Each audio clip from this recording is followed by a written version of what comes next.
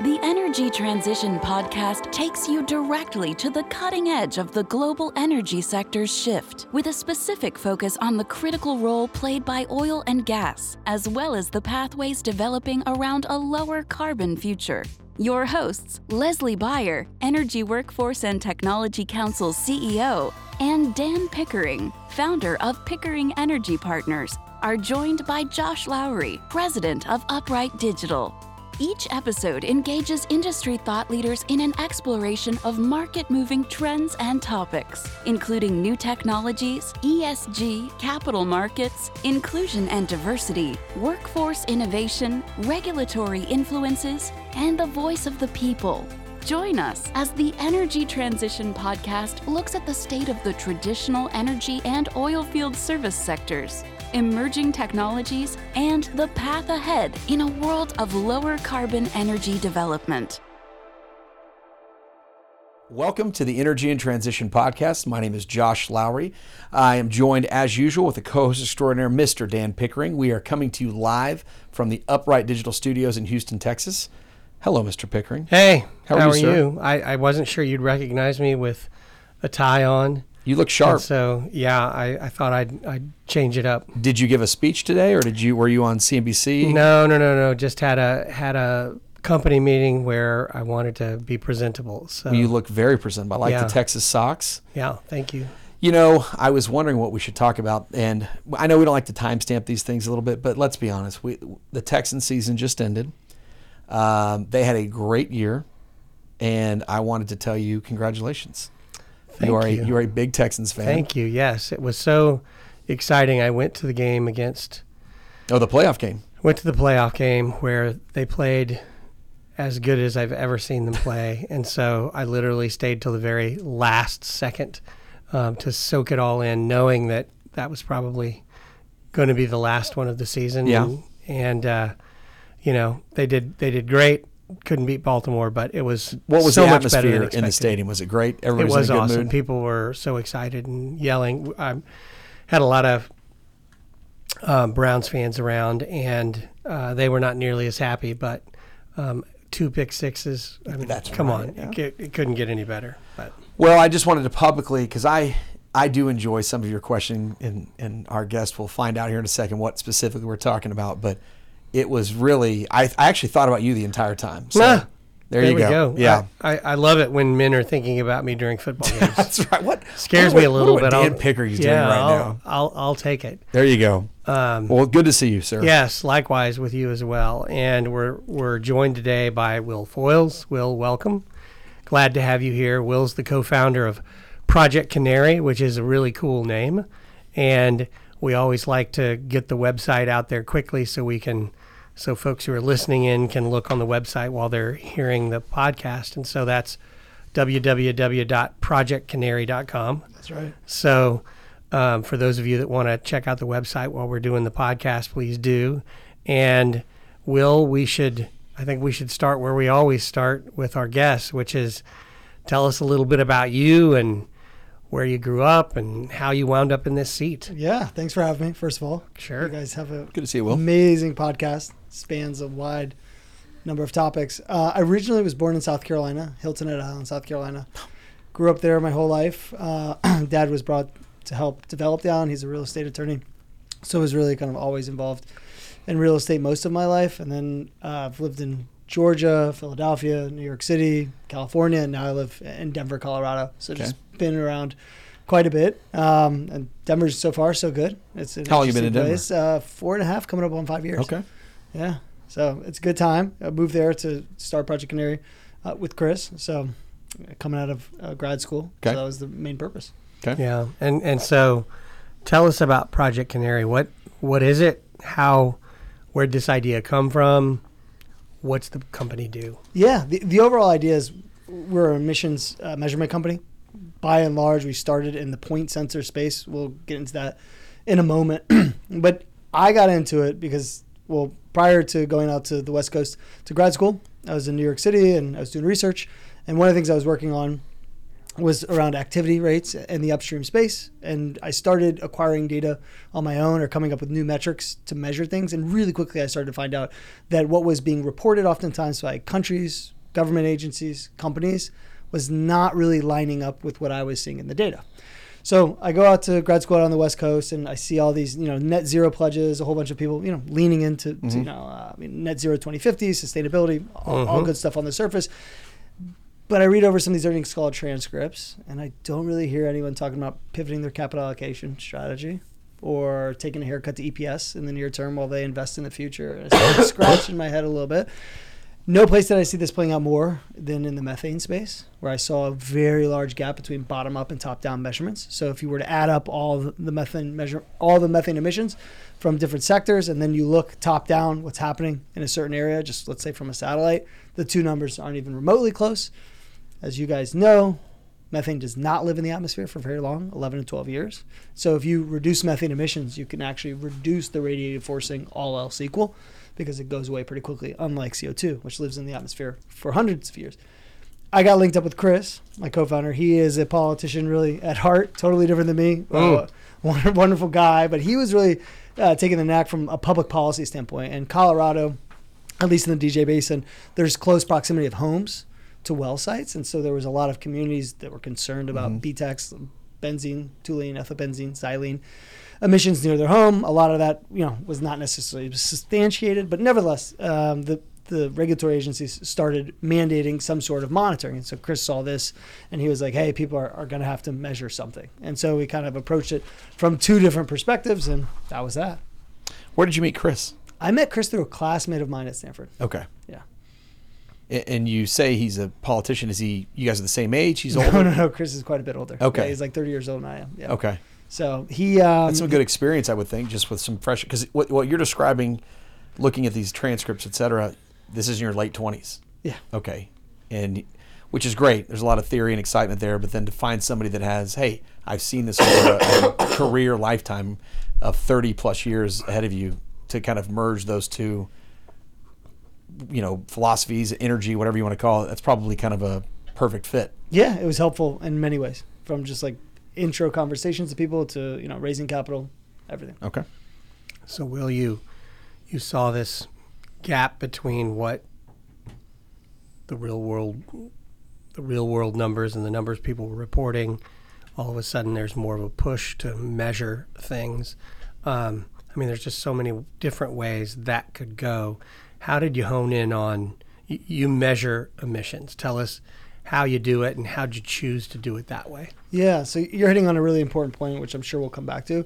There are so many good ways to measure methane emissions, all of which have strengths and weaknesses. So I got to say that at the jump. And like I said, we'll unpack that more in a minute. By putting sensors around the facility and measuring around the clock, you have the best temporal perspective, meaning that you can understand that this emission event occurred on this hour, on this date, and likely ended at this time. Okay. Everything else up until that point is largely intermittent, meaning that this satellite went over at this time, and maybe there was cloud cover, maybe there wasn't. Was the emission event occurring a week before that, a month before that, a year before that? You may not know. Same thing with the traditional approach, which, just for the listeners, the traditional approach is people go out with what's called an optical gas imaging camera, and they look around at all the different pieces of equipment very closely to see if they find a leak. And so that has been like the status quo for years. The problem with that is a lot can happen between here and there, meaning the last inspection. And there's a lot of emission sources which are intermittent, right? So you don't really have any sort of clarity on what the true emission profile looks like, right? So that's another piece. There's even leaks which are intermittent in nature, where you have a valve that gets stuck, unstuck, stuck, unstuck. And so as a result, this is one of the big drivers behind the underreporting of emissions. In particular, a lot of people focus on the quote-unquote super emitter problem, and that is where you have an absolutely massive release of methane that goes on for weeks, months, even up to a year, because people don't know it's there, because there's a long time until the next optical gas imaging inspection. On top of that, many of these facilities were exempt from any sort of inspection whatsoever. So you had a perpetuity. Age or what? Yeah, exactly, Okay. age. So some of these older wells never had to have any inspection.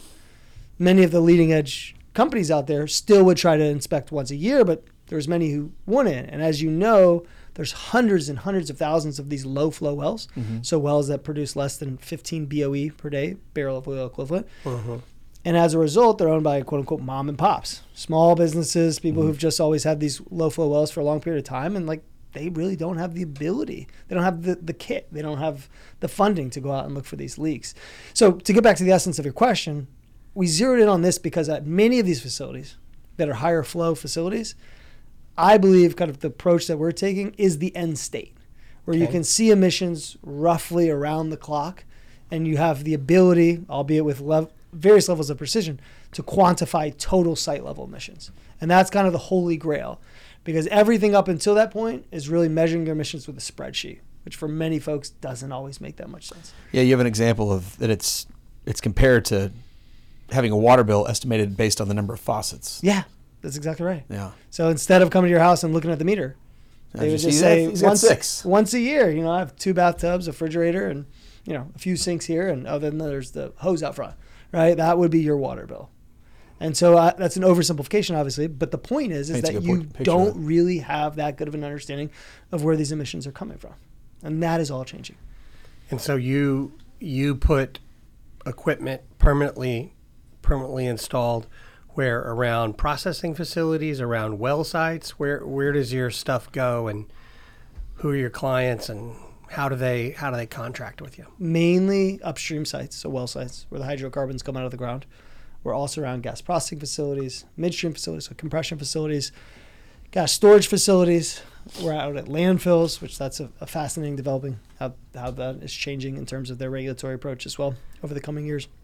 But by and large, upstream. Okay. And your clients pay you by installed piece of equipment, by month, by what's the... So mainly, or all of the above? Yeah, kind of all of the above, but mainly the business model started out and remains, they pay us dollars per month per device that's installed around their site that handles the lease of the device, so we don't sell it, the data transmission, all the analytics and the models to quantify these emissions, API integrations to get the data from here to there, anything else that they may need. So kind of an all-encompassing fee. And then there's some other stuff that we're doing where there's more and more add-on services that will be coming. You're obviously growing that services. And right at the beginning of this, you said we're beginning the end-all of end state. The end state of the collection. Yeah. So in the end state, and this... we can debate whether or not this is 3 years, 5 years, 10 years, or someone could reasonably debate ever, right?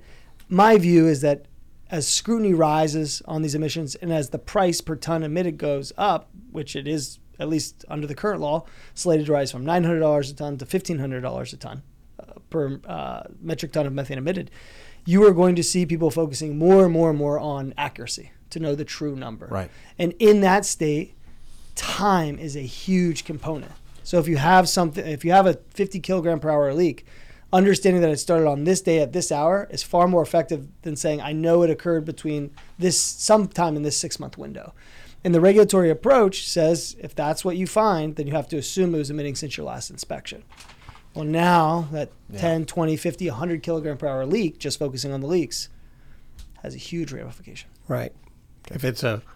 If you can prove it's been going for 2 days instead of 2 months, right? Huge difference. Huge difference. You mentioned the cost. I mean, for those that aren't aware, I mean, does methane have a cost in the U.S.? And just talk to us a little bit about that kind of tax or regulatory regime. So it's called the WEC, the Waste Emission Fee, or charge, I should say. And so it's $900 a ton, metric ton in 2024. $1,200 in 2025 and $1,500 in 2026. But the big caveat is coming later this summer when the EPA is revising all the rules, what's called Subpart W. Yeah. And that's actually how companies go about calculating the tonnage that they will owe that fee on. Now, to be clear, under the proposed structure, you would only pay a fee above the methane intensity of 0.2. So if you produced 100 units of natural gas in a year, right? You really get 2 for free. That would be 2%. So you really get, if we move it to 1,000, then you get 2 for free, right? And so that just gives you an idea of, you have to have pretty low methane emissions, but many companies have been engaging in this practice for a while in terms of reducing their emissions, and so they will be below that, which means they owe no tax whatsoever. Why the end of this summer? is that timing? I mean, what's coming up? The final rules for what's called Subpart W, which is the whole mechanism that companies report their emissions, is slated to change. Okay. And who has to report? Is it every company? Is it every owner of an oil and gas well? Is it only oil and gas? Are there other industries that are affected? You have to emit more than 25,000 metric tons of CO2e in a given year. So very, very, very small operating companies are exempt. Okay. But by and large, if you know an oil and gas company, they have to report. Okay. And so they've got to report this, and they've got to come up with, they have to have a methodology to do that. And so what have they been doing? Have they been guessing? Have they been, I mean, largely adding up pieces of equipment and activity factors, and then adding on when they find leaks. And even when they've found leaks in the past, the leaks themselves had a factor associated with them. If the leak is coming from this piece of equipment, we're going to assume it's, X grams per second, X kilograms per hour, X standard cubic feet per hour, whatever it may be. Okay. So put it in context. What's the, I don't even know, what's an average methane bill going to be for a decent sized oil and gas company? Is it going to be in the millions of dollars? Is it going to be in the tens of millions of dollars? Hundreds of millions of dollars. I wouldn't use the word average, though, because there's going to be a huge distribution. Mm-hmm. So many of the leading companies will owe absolutely nothing. But pay attention to something called other large release events. Again, this is proposed, not final, and it may be final as soon as August.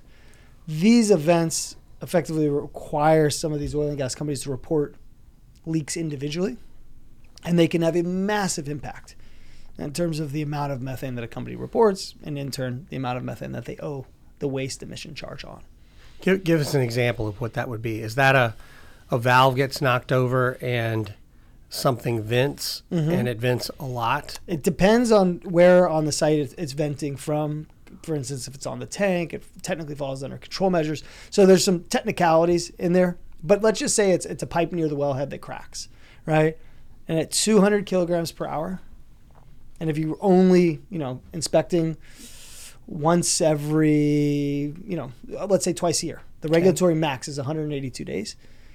That one event is going to cost you about $1 million, just that one leak. Right? Now imagine that if there's some of these leaks that you can see that are in the metric tons per hour. So an order of magnitude higher. So now you're looking at, instead of 1 million, 10 million. Right? And so you can understand how these things pile up quickly. Yep. So that's one way. And those are for the very large events. But something else can qualify for another large release event. And that is if the total amount of methane emitted is greater than 250 metric tons of CO2e. That's important because you can have a low-level leak, 5-10 kilograms per hour. And if you're not inspecting frequently, then it also is classified as an other large release event. When you look at a distribution of leaks, so think about the probability of occurrence and then the flux rate, ranging from 1 kilogram per hour all the way up to 10,000 kilograms per hour. Obviously, smaller leaks occur at much greater rates. Frequencies. Yeah. And so this is something that no one really has the full data set on. No one, including us. For instance, we have selection bias, right? Meaning that, companies that may have a larger problem are less likely to pay to put out a whole bunch of kit to measure their emissions accurately. And how does, and Josh, I feel you wanting to get in here. Let me ask this one more question.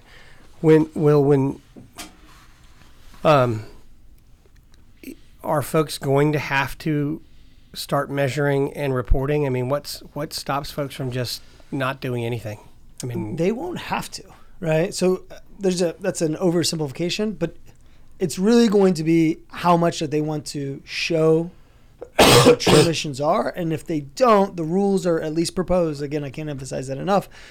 Being written in a way where in absence of information, your emissions are going to look higher, right? So back to the point, if you haven't inspected in 6 months, they're going to assume that the leak has been occurring for that entire 6 months, right? And so they will put forward more and more and more mechanisms to help drive to better and better measurement. Tighten that actual reporting number. And so you will see, and there's tons of wonderful technology. So like the flyovers, the planes, there's a few companies that do that. They do effectively what optical gas imaging cameras do in a fraction of the time. The plane just flying over.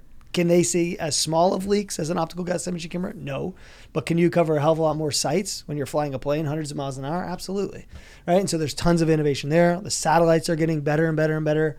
There's all sorts of kit, like there's a company that makes an open path laser that can cover tons and tons of facilities with the same laser. Amazing stuff there. There's companies that use drones. There's just a lot of innovation occurring in this space. And there's a variety of ways that a company can fit together depending on what its asset composition looks like, these measurement technologies to drive down their potential fee more and more and more. The question I was going to go with is, it kind of piggybacks on yours, Dan, is that how are you being received by companies? Like, are you welcomed? Yeah. Okay. It's a really good question. I mean, it really depends. As you know, there's totally different cultures at companies out there, right? I think a lot of the leading companies understand that this is an incredibly complicated problem. Incredibly complicated of like where these emissions are coming from and what amounts, when. And then, by the way, even when you know that answer, what's the best way to address them, right? So some of them, I think, are at one end of the spectrum. Some folks may be saying, hey, this is uncertain. Maybe we're going to have a change in administration in November. I'm just going to hold on until everything's finalized. Mm-hmm. Totally understandable in some ways. Other companies are saying... Why? Because of cost, initial cost? Yeah, and for them, sometimes it depends on like where they are in their career as well, right? Like some folks, generally speaking, are towards the end of their career.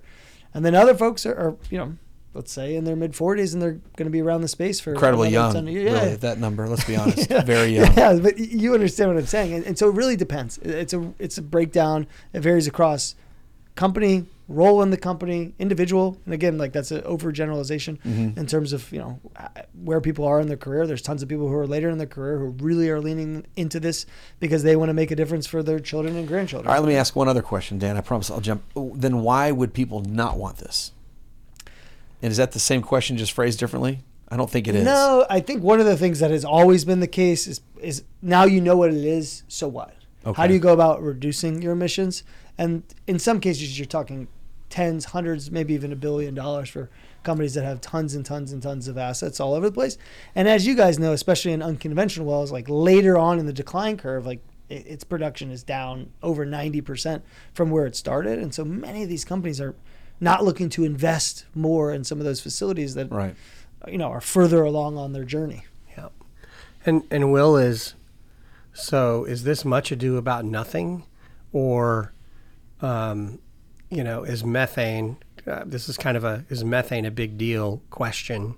There's a lot of focus on it, but help put it in context as it relates to, the intensity of methane versus CO2 or something. Are we focused on the right problem here? Yes, absolutely. And it's because, like, depending on whose numbers that you look like, you see that roughly 25% of human-induced climate change comes from methane.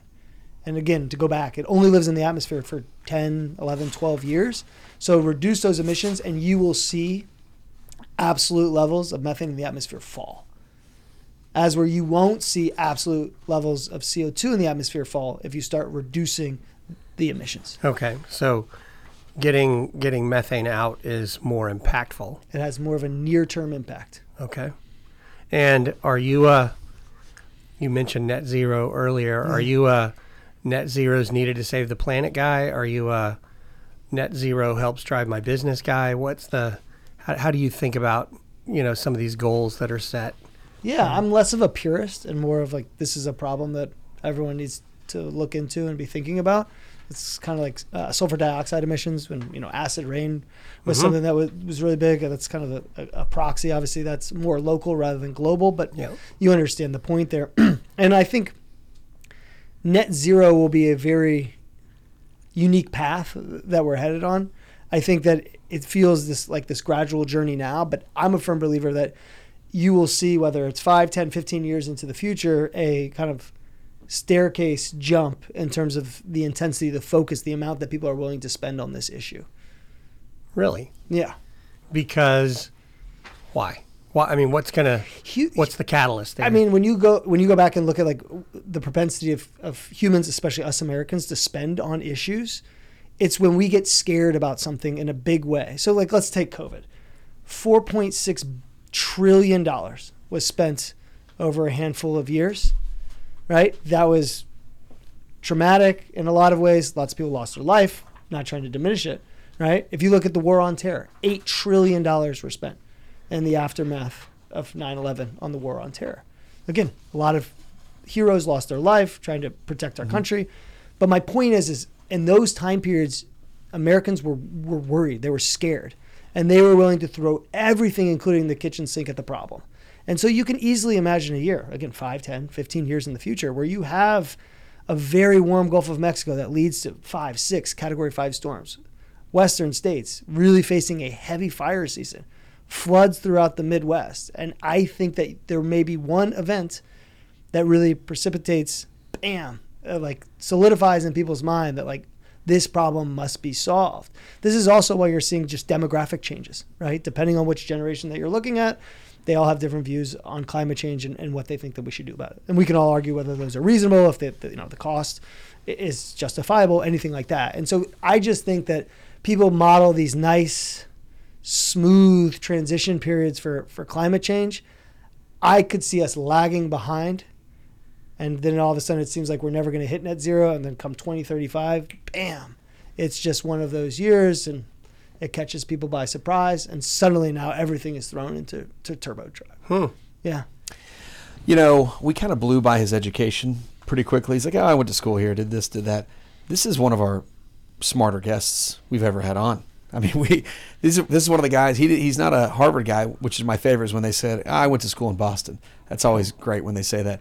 But I mean, this is like I'm listening to you talk, thinking you're clearly versed in these subjects, obviously, but you're passionate about it. You're a great spokesman for this. I mean, you're doing this podcast. What does it look like for you telling this story locally, nationwide? You mentioned that Chris is your politician. I think you maybe have some future there as well. Definitely not. Definitely not. You're out there spreading this message. Are people starting to listen? Not just companies, but because that what you're describing there, I understand. Like it takes a moment of impact for somebody to be like, we have to do something about this. Is there a way to avoid the moment of impact on this and just tell the story over and over? Absolutely, there is. But there's the Winston Churchill quote, like expect Americans to do everything wrong before they do the right thing, something to that effect. And my point for saying that is that everyone, all of us sitting here, like we all enjoy our lifestyle. Like I flew here on a plane. To a certain degree, all of us are a hypocrite, right? And my point is that you reach a tipping point where the collective action overrides like the individual incentive. And all of these types of things are a mixture of that, right? If you would have tried to do all of the stuff that you have to go through at TSA back in 1999, people said, no way, right? But now suddenly you find yourself in 2002 and it's like, do whatever you want, right? I do not want to be on that plane. Totally understandable. But take my toothpaste. Think about how much of a change that was. People just used to roll up to the airport and hop straight on a plane.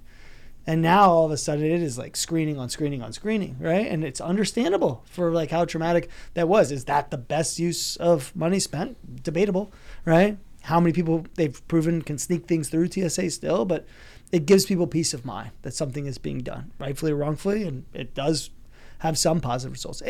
My point for saying this is we all like to think in this incremental world, but the world really never seems to play out that way. Think just about the paradigm in terms of working from home. If you would have tried that without COVID, not a chance, right? And now you see people across generational cohorts who are very in favor of some sort of hybrid, in-office, fully remote, whatever it is. And I think it's going to take another 5 to 10 years to sort this out, right? There's a lot of research on it. And like people always say, well, you're more productive here, you're more productive there. Productive at what? Right? I'm generally an in-office person, right? But if I'm reviewing a legal document and someone's stopping by my office every 5 minutes, do you have a second? Do you have a second? Do you have a second? It's not really all that productive for me reviewing that legal doc. And so everything gets overgeneralized. And anyways, back to your, I guess, core point. I find that the hardest thing about the story that we're talking about here now is this clamoring for teams, team red, team blue. And really the picture is much more nuanced than that. Right? There's all of these trade-offs for every single thing that we're talking about. And I think too often all of that gets lost in this hyper-polarized world. So I think of myself as someone is just more moderate, more pragmatic.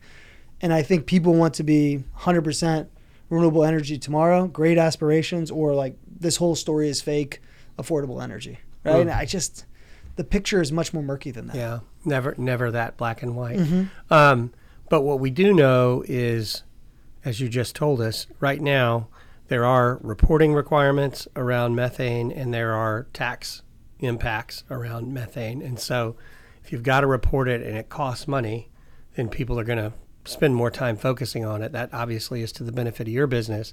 Tell us a little bit about, you talked about your technology and data. So who owns the data that you guys help collect? Do you own it? Does the customer own it? How do you use it to make, what you do better? By and large, the customer owns it. It's just too sensitive. It has financial ramifications. It has legal ramifications. It's theirs. They can do with it what they want. We have rights to utilize that data to make our models better for them, obviously, because the better the models get, the more easily they can find leaks and the more accurate emissions quantification that they get. Yeah. Explain models. What do you mean? Aren't you just measuring something? And so. Oh, I wish it was that easy. Okay. Yeah. All right. So let's just take Tell us point more. sensors, right? Those sensors are really telling you this is how many parts per billion of this gas is present at this place at this time. And here are the ambient conditions. Wind from the southwest to the northeast at 3.2 meters per second, right? You then have to work backwards to understand, was that an abnormal emission? Is that something that the operator would want us to send them an alarm about? That's a delicate line because a lot of operators get pretty annoyed, understandably so, when they get leak alerts that, yes, they knew that this was going to be occurring at their facility at this time. You also have to work backwards and say, okay, well, where could this methane have come from to arrive at this concentration at this point in time? This is all while you have an incredibly turbulent facility with pieces of equipment and anywhere from 50 to hundreds of different release sources around this facility. And you got to pin down that location because if you don't get the location right, you're not going to quantify the emissions correctly. And this is all occurring on an inferred basis. You can't really see this. You just have to know this based on everything else that you're seeing. So it's easy to talk about it, even in this, but it's all of these exceptions that you'll see that make this really hard. And so that's just point sensors themselves. And every single type of technology has their own challenges in some way like this. So that model is really your mathematical analysis of all those pieces of kit interacting at the same time and what's realistically happening. Okay. So the data, you use that to get better at predicting the next time or the next event or the next. Is it getting better at predicting what might happen, or is it getting better at measuring what has happened? Both. Okay. And so we build a model that projects the concentration on every single device for each time step.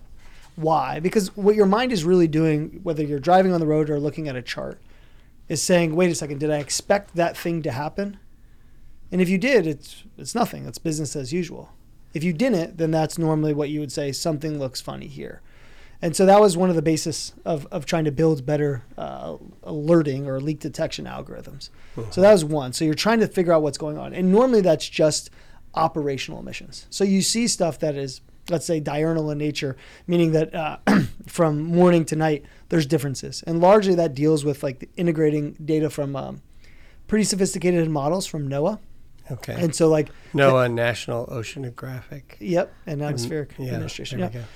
And so my point is those are operational emissions. They occur around the clock, and the changing ambient conditions, wind speed, wind direction, all sorts of stuff influences what methane makes its way to any given monitor, any given device at a given time period, right? Including if you have people coming to haul away oil or water in the morning, every single morning, that will also be factored into the model, where you can start predicting that that's going to happen, right? And these models occur across our, you go to Netflix, right? They're telling you what shows you should watch just based on what you were watching last time. These are not crazy complicated, but the hard part is all of the changes and all of the ambient conditions that you see. So you actually need to have another piece of information, which are these high resolution models forecasting weather across about 70 different parameters. Wow. So it seems you say, oh great, we're going to measure emissions at a certain spot, and what you're saying is it isn't as easy as measuring emissions at a certain spot. Definitely not. Unless you're going to have somebody standing out there the whole time. But you have to even be pointing Yeah, exactly. And even then, you can't really quantify emissions very well with an optical gas imaging camera. You're really just looking for, again, abnormality. Right. Right?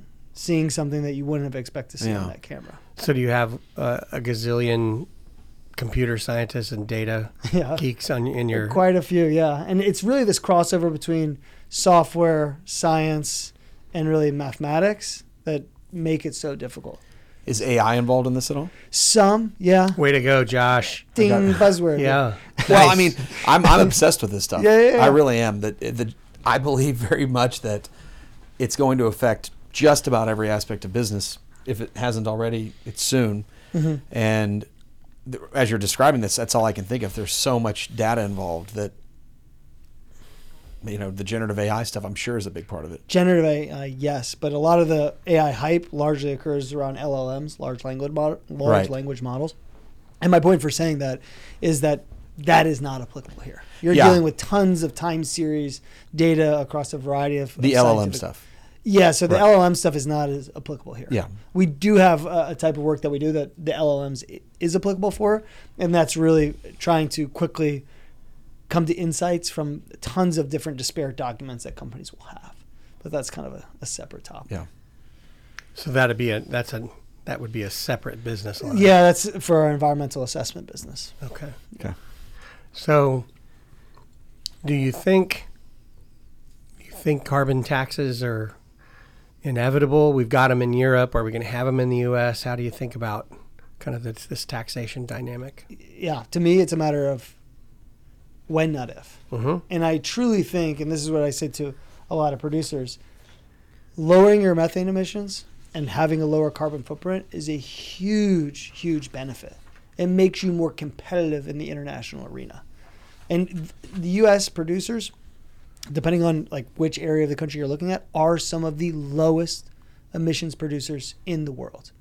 And people are like, wait a second, that sounds, like it's just speak to help out industry. No, it truly, you have a lot of companies who their only product is natural gas. So they're focused on keeping as much as they can in the pipe, right? And then you have other areas, obviously, where oil is the primary focus and they have more of a challenge on emissions. And too often, again, to this team, that world, people make these broad generalizations that don't really hold water. And so I say that I spent 6 weeks in the European Union over the past year and a half trying to get them to focus on how competitive some of the U.S. producers are. And they would say terms like, we don't like fracked gas. Okay, but like, have you ever looked at the emissions coming out of Russia? Like, you can see them from space, like straight up and down these pipes. They are huge. What do you feel when you discuss this with your European counterparts versus the American counterparts? How is the mindset there? I mean, having experienced both sides of this, meaning on one side of the Ukraine war, on the other side, it's changed dramatically.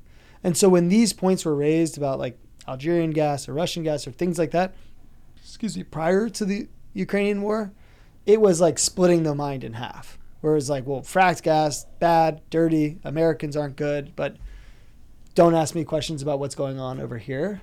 And really quickly after, they had to confront this issue. And then so they went scrambling to lock up supply. And then they kind of, at that point, they have a much greater concern than emissions. If it was me keeping my heater on in the winter, trust me, where the gas comes from, not my primary concern. Do I have gas? Primary concern, right? But now that it looks like they're on the other side of, are they going to have enough gas to heat their homes and businesses during the winter? They're back focusing on the emissions profile of the gas, right? Because they have pretty ambitious climate goals.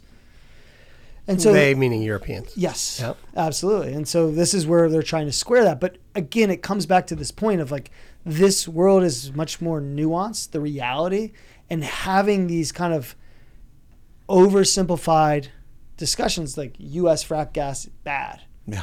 When you're buying gas from an authoritarian regime that has incredible emissions, right? Like it's like doesn't sync up with that.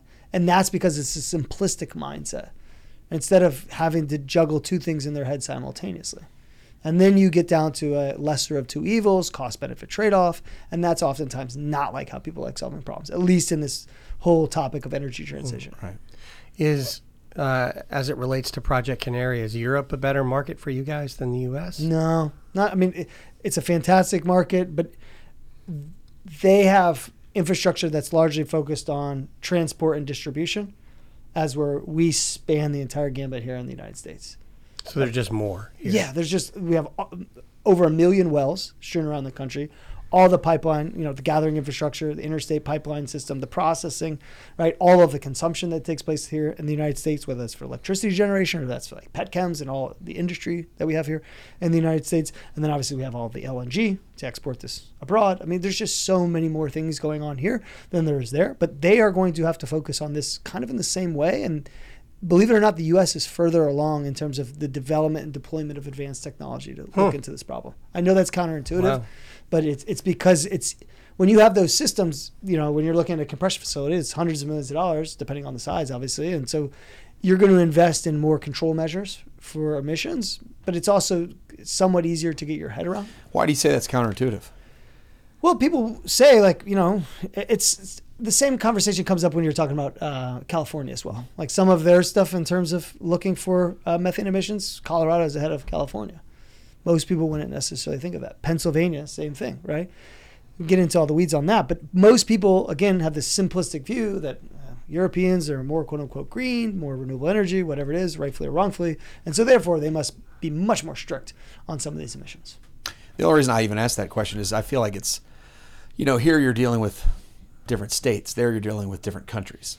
And I feel like we're just more regulated to one voice here, but maybe I'm thinking of it wrong. No, you generally have it right. But their countries are the functional equivalent of our states. So they'll develop some of these rules and then they go down to quote unquote member states. Right. And then they get to create the rules that meet those goals, which is kind of the same when you're looking at some of these regulations like Quad OC. That's what's going to have to happen as well. Each state's going to develop their own plan. It has to meet the requirements of the federal government or exceed them in every instance. And those have to be approved at the federal level. It's somewhat similar. This is, again, a vast oversimplification, but it's a similar thing. All right. Will, do your customers use your technology, your information in carbon markets? Are they and I know you've got a view on carbon markets. So one, do they use it there? And two, talk to us a little bit about voluntary versus, mandatory carbon markets. Some, I think it's a spin on carbon markets in that some of them utilize it for lower carbon intensity natural gas, responsibly sourced gas, differentiated gas, certified gas. These people have all sorts of different terms. We were involved in that space in the early days. We can get to that more later, but the purpose of why we were involved is without any of these regulatory tailwinds, people would always ask us questions like, why would anyone want to measure this stuff? Right? It's counterintuitive. And so the whole goal was for them to distinguish themselves based on their environmental performance.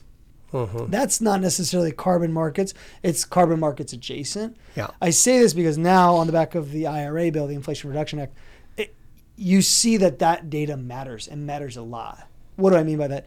There are 4 tranches of tax credit for clean hydrogen, ranging from $3 per kilogram to 75 cents per kilogram.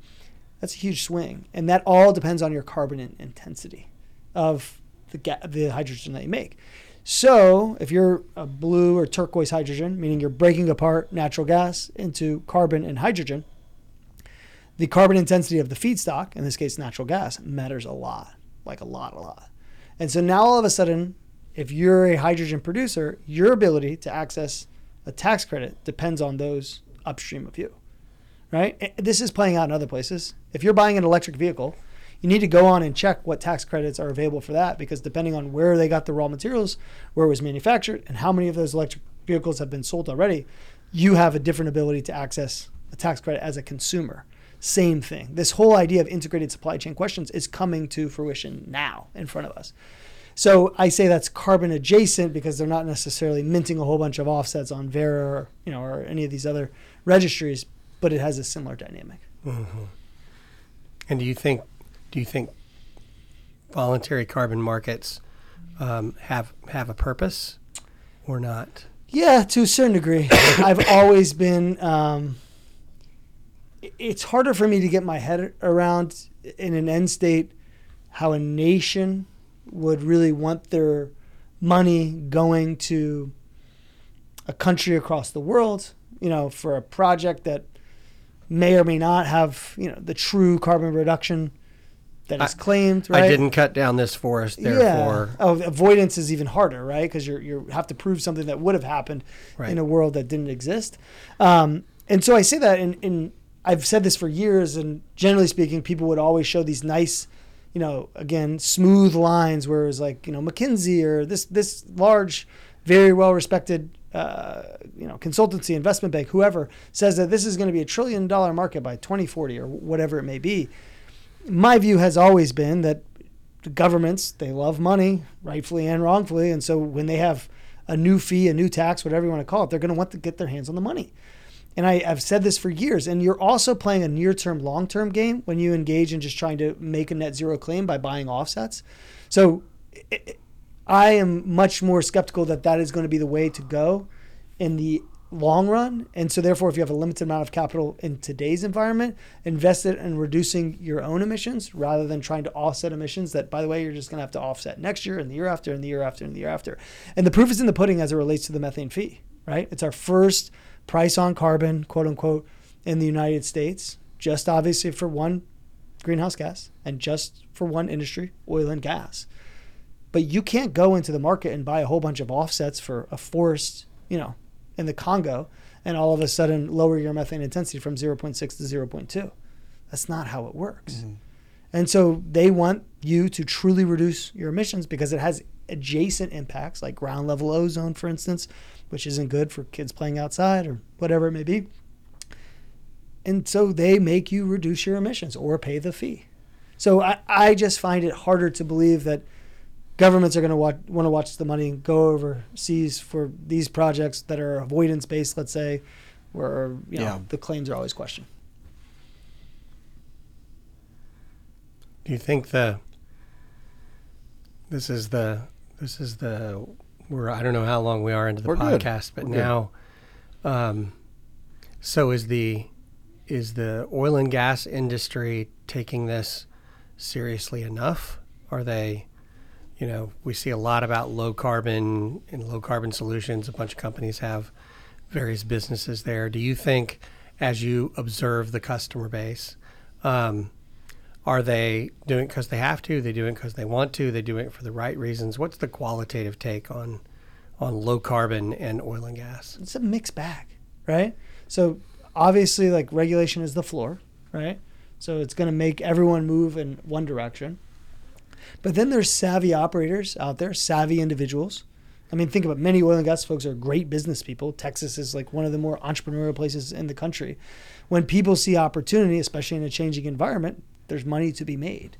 And so a lot of the stuff that we're talking about of like low carbon fuels or, adjacent verticals, a lot of the skills and engineering chops that this industry has is very well positioned to lead in those spaces. I mean, look at geothermal, right? It's drilling, it's fracking, it's fluids, it's like building out a lot of infrastructure. Sure, the return profile may not be as good today, but there's a lot there, right? CO2 is the same thing. So for CCUS, a lot of people are leaning heavy into that.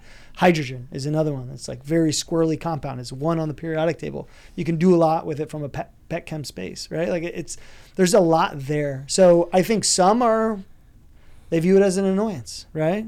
Or at least even some people in the organization view it as an annoyance. Other people view it as a massive opportunity.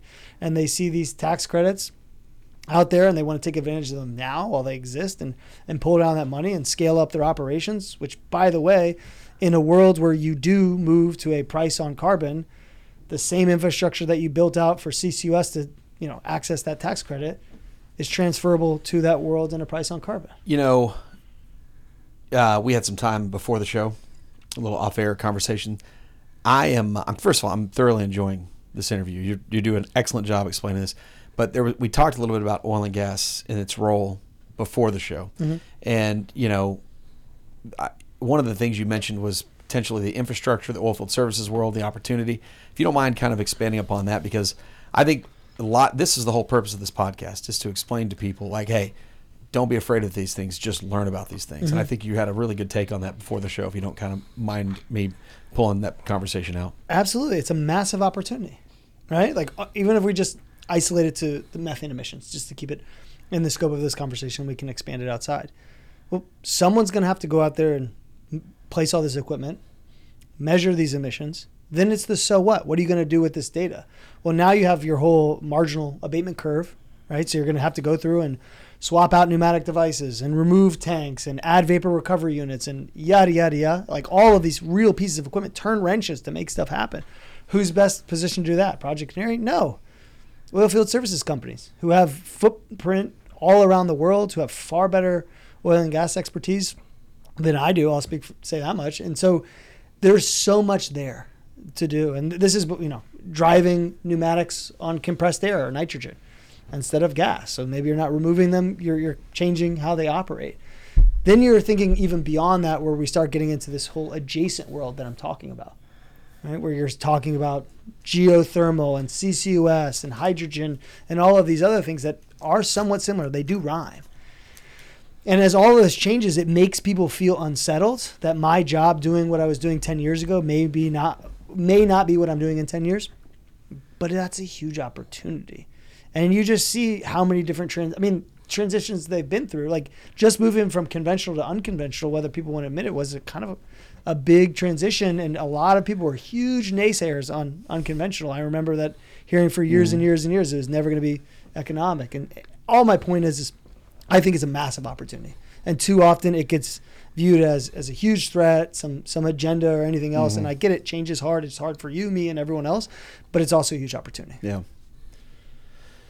Dan, you have a couple really good questions here before we get to some of this other stuff. How do you want to phrase these last three? Because I think, I want to love starting the business, those questions, but really I think the investors part is important. Well, let's do the starting the business, and then we can talk about funding the business. So you identify this opportunity. Take us from you and Chris getting together and saying, wouldn't this be interesting how'd you get it all done? So it's kind of brutal, to be honest. Let's hear it. It's so it was early days. Chris was good at going out selling, and then very quickly, it was my job to try to scramble to put together some of the technology. That was tough. As soon as we really started getting up and spinning and started putting things together that worked decently well, in early stages of startup, everything is like minimum viable. It feels like duct tape and bailey wire. Then all of a sudden COVID hit. And we find ourselves selling to customers who are facing, at least for a very short time period, negative commodity prices. Right. No one knows when demand's going to come back online. Everyone's freaking out, understandably so. And so we had to weather that whole storm, right? That time period, I was really pushing us to higher quality data, at least in the methane space, but that would take years to play out, that bet. So it felt like a story of 9 lives. Like every other, quarter, it felt like there was a new thing that was just about to kill us. And it really did. It was constantly like, just need to survive to next quarter type of a thing. Right. Yeah. So it was a lot. And I think 2020 was tough. 2021, things started coming back really around in a big way. 22, things got like too heady, it's a totally different dynamic where people are like, higher. And you're trying to like put the brakes on that a little bit, because that leads to a whole bunch of weird outcomes in many ways. So it was, I know this is kind of like a meandering answer, but it was just it is much more high, low than most people are willing to normally speak about. I think Pickering Energy Partners was started in April of 20. Is this, weren't you right around that negative? September of 19, but COVID came pretty quickly. So will you, I like the high, low. Somewhere along the way, obviously what you were doing resonated because you've got press releases out there on money that you raised from really smart people. So,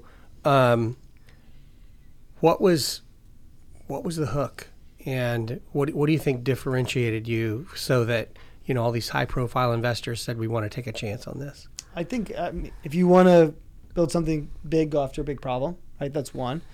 A lot of these investors have assets or have invested in companies in and around this space. So some of them may own or invest in pipeline companies or upstream companies.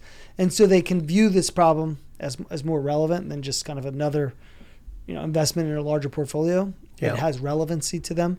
And so if for nothing more, investing in a company like ours may have been a hedge. So I think one, it was the size of the opportunity. Two, it was that they had an understanding of the problem. Three is that we were early, right? We were trying to, wave our hands and say this is a big deal far before it was popping up in, COP27 and COP28 in these big ways. And so when people then came to say, well, damn, this methane stuff is going to be a big deal, we were at the top of many people's lists as well. So it's like, there's the saying like, be early, be wrong. They're the same thing. There's some truth to that, but also even in people's mind, there's some benefit to it, assuming that you can get from here to there. Yeah. And when you think about the competitive dynamic today, you said there's lots of good technologies. Tons. Is the market just big enough that there's room for all of you in that market?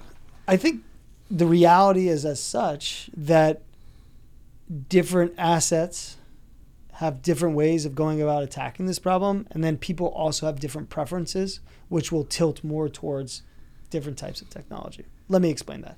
Let's say that you are really focused just on the super emitter question, right?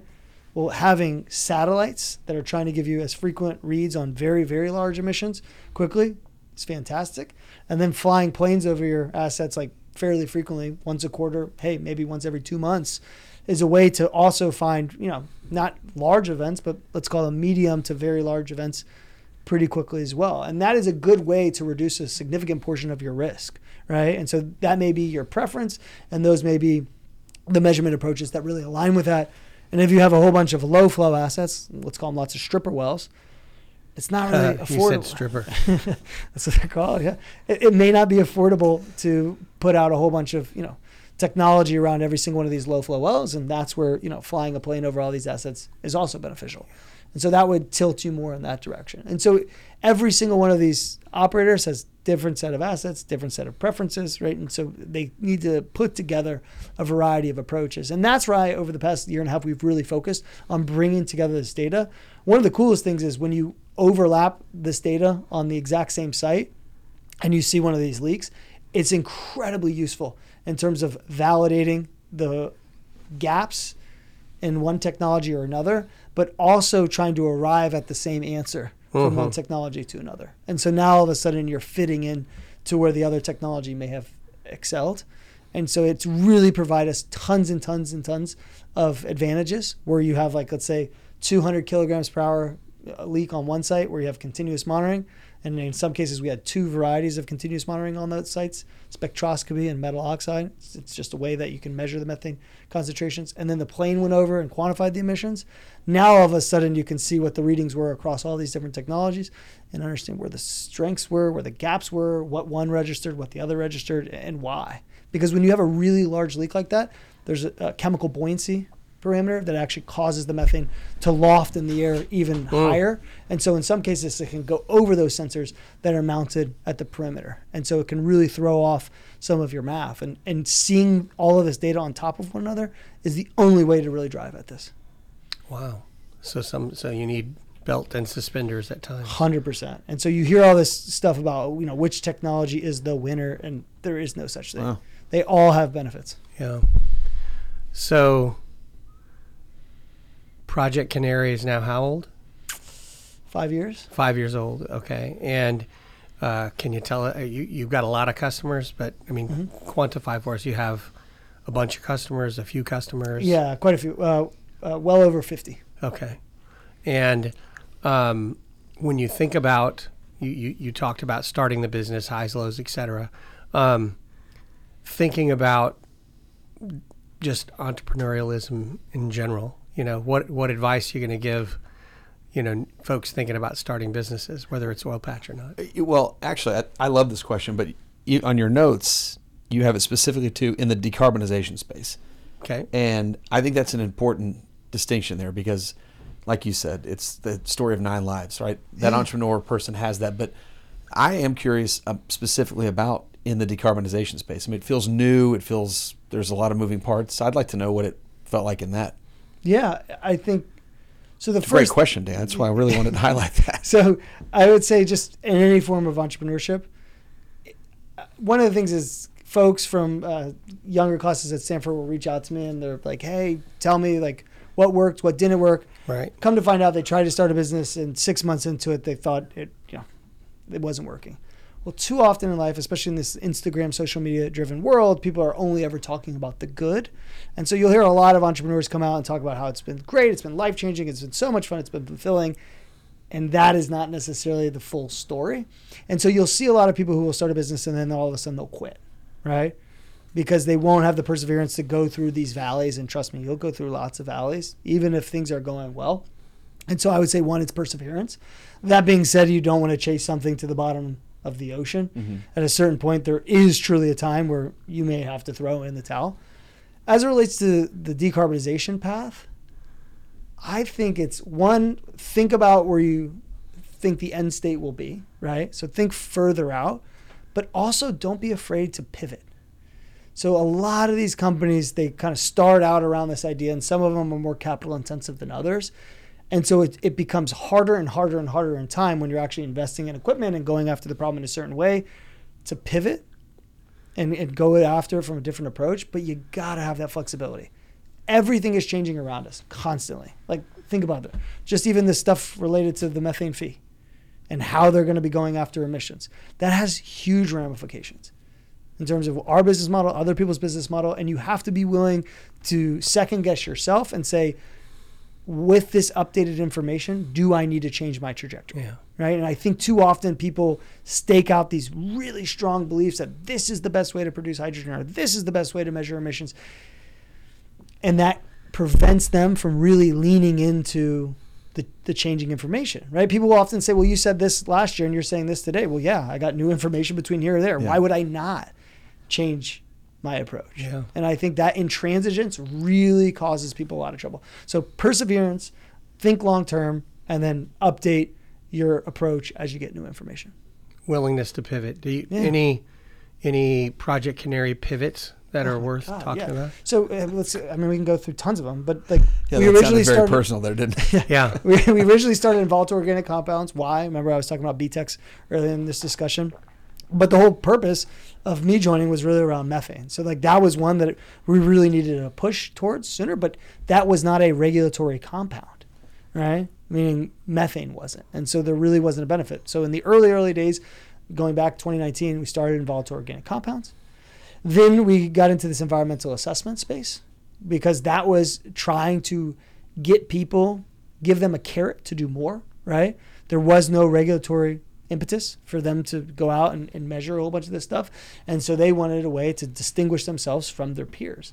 And so that was something that for a time period, Chris in particular loved that business. I really stayed focused on the technology, but it helped draw in customers, right, as well. Again, then we were really focused on our point sensor at one point, but it was very apparent to me, even from the beginning, that it was a variety of technologies that would solve this problem. And the question was, were we going to be kind of a niche player and say we're going to focus on this one kind of area, point sensing, or are we going to start trying to integrate information from a variety of different sensors and sensing principles, meaning like flyovers, satellites, other point sensors? You were asking me about a company before this. I said, yes, we know them. We have a direct API built with them to have their information shared directly with us. And so like that's yet another one as well. So we were really always focused on the measurement space by and large, but you're not going to put measurement out across 100% of your facilities, which means you are going to have to rely on these quote unquote source level inventories, the estimates driven from a spreadsheet. Well, that's something that we're doing a lot more of now. And by the way, when you combine that measurement data with that estimate data, you get to a much more precise outcome. A lot of people don't know this, but I say, imagine if you were saying that every SUV on the road had the same fuel economy. That's kind of where we are today, where we have these broad stroke emission factors. Doesn't matter its deployment configuration, meaning is it a pneumatic device on a separator train or an emergency shut-in on a wellhead? It doesn't matter its age, its make, its model. Like, you're telling me that a brand new out-of-the-box pneumatic device functions the exact same as one that's been out there for 20 years, right, under the sun, in the winter, come on. Like, these are the type of simplistic approaches that people have been making because it's easy and they haven't really had a need to do so. But when you combine this measurement data with this estimate data, it's incredibly powerful because then you can start refining these estimates to be much more precise. And in theory, you will need less measurement in some cases in that future state. So these are some of the things that we've gone through, and we're always updating our assumptions. Be interesting to see what 5 years from now brings around this topic. Inevitability, I would think, right? I mean, it's definitely moving it feels like this is not going anywhere. Going away, you mean? Yeah, I'm sorry, going away. Yeah, that's right. You're not It's making not it. going anywhere. Sorry, sir. Sorry. There's Stuck in nothing the mud. happening in Yeah. your business. Yeah. To be clear. No, Yeah. I got Yes. you. I got you. You never know. Shall we do lightning round? I think we're ready. Lightning Great. round. That Are you was ready an for lightning excellent round? job We'll there. find out. You're not ready for it. The only requirement here is you don't get to explain your answers. So Ooh. one word. But then one, at the end, can we go back and add a few caveats as to why? Maybe. well, we'll It's out- if you're probably right or not, wrong, but let's find see. out. Yeah, All right, yeah. lead the way, Josh. Skiing or snowboarding? Snowboarding. Work from office or work from home? Work from office. Wind or solar? Wind. Burgers or sushi? Burgers. Netflix or Prime? Netflix. Yeah, that's a no-brainer on that one. Hydrogen or carbon capture? Hydrogen. Top 40 or country? Top 40. Will the world hit net zero by 2050? Yes. Hey now, okay. New York or LA? New York. Cash or crypto? Cash. Does the Ukraine conflict last beyond June of 2024? Yes. This guy is sharp. He's Yeah. good. F-150 or Ford Lightning? For now, F-150. Do you expect another IRA type bill in the next 3 years? No. And Josh, I'm going to let you ask the last question this time. I'm going to ask this, but I almost feel like I'm cheating here. And I'm going to do this as Dan Pickering. Will the Houston Texans make the Super Bowl in the next decade? Yes.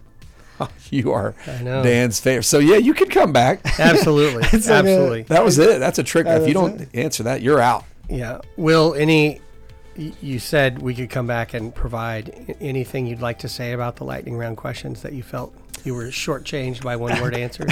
I'm not shortchanged. Wind, solar, I was going to say both, but that's a cop-out. The Ukrainian conflict, I think, is somewhat consequential in that it's tied up in a whole bunch of other stuff with NATO, but it's also somewhat dependent on some of the political discussions that are ongoing right now. So you Georgia, Villanova, Stanford. What were your degrees? What were you studying at each one of these places? Oh, man. So I graduated high school in 2007, so I was in the midst of the real estate kind of debacle, and I grew up around real estate my whole life, so that was real estate finance.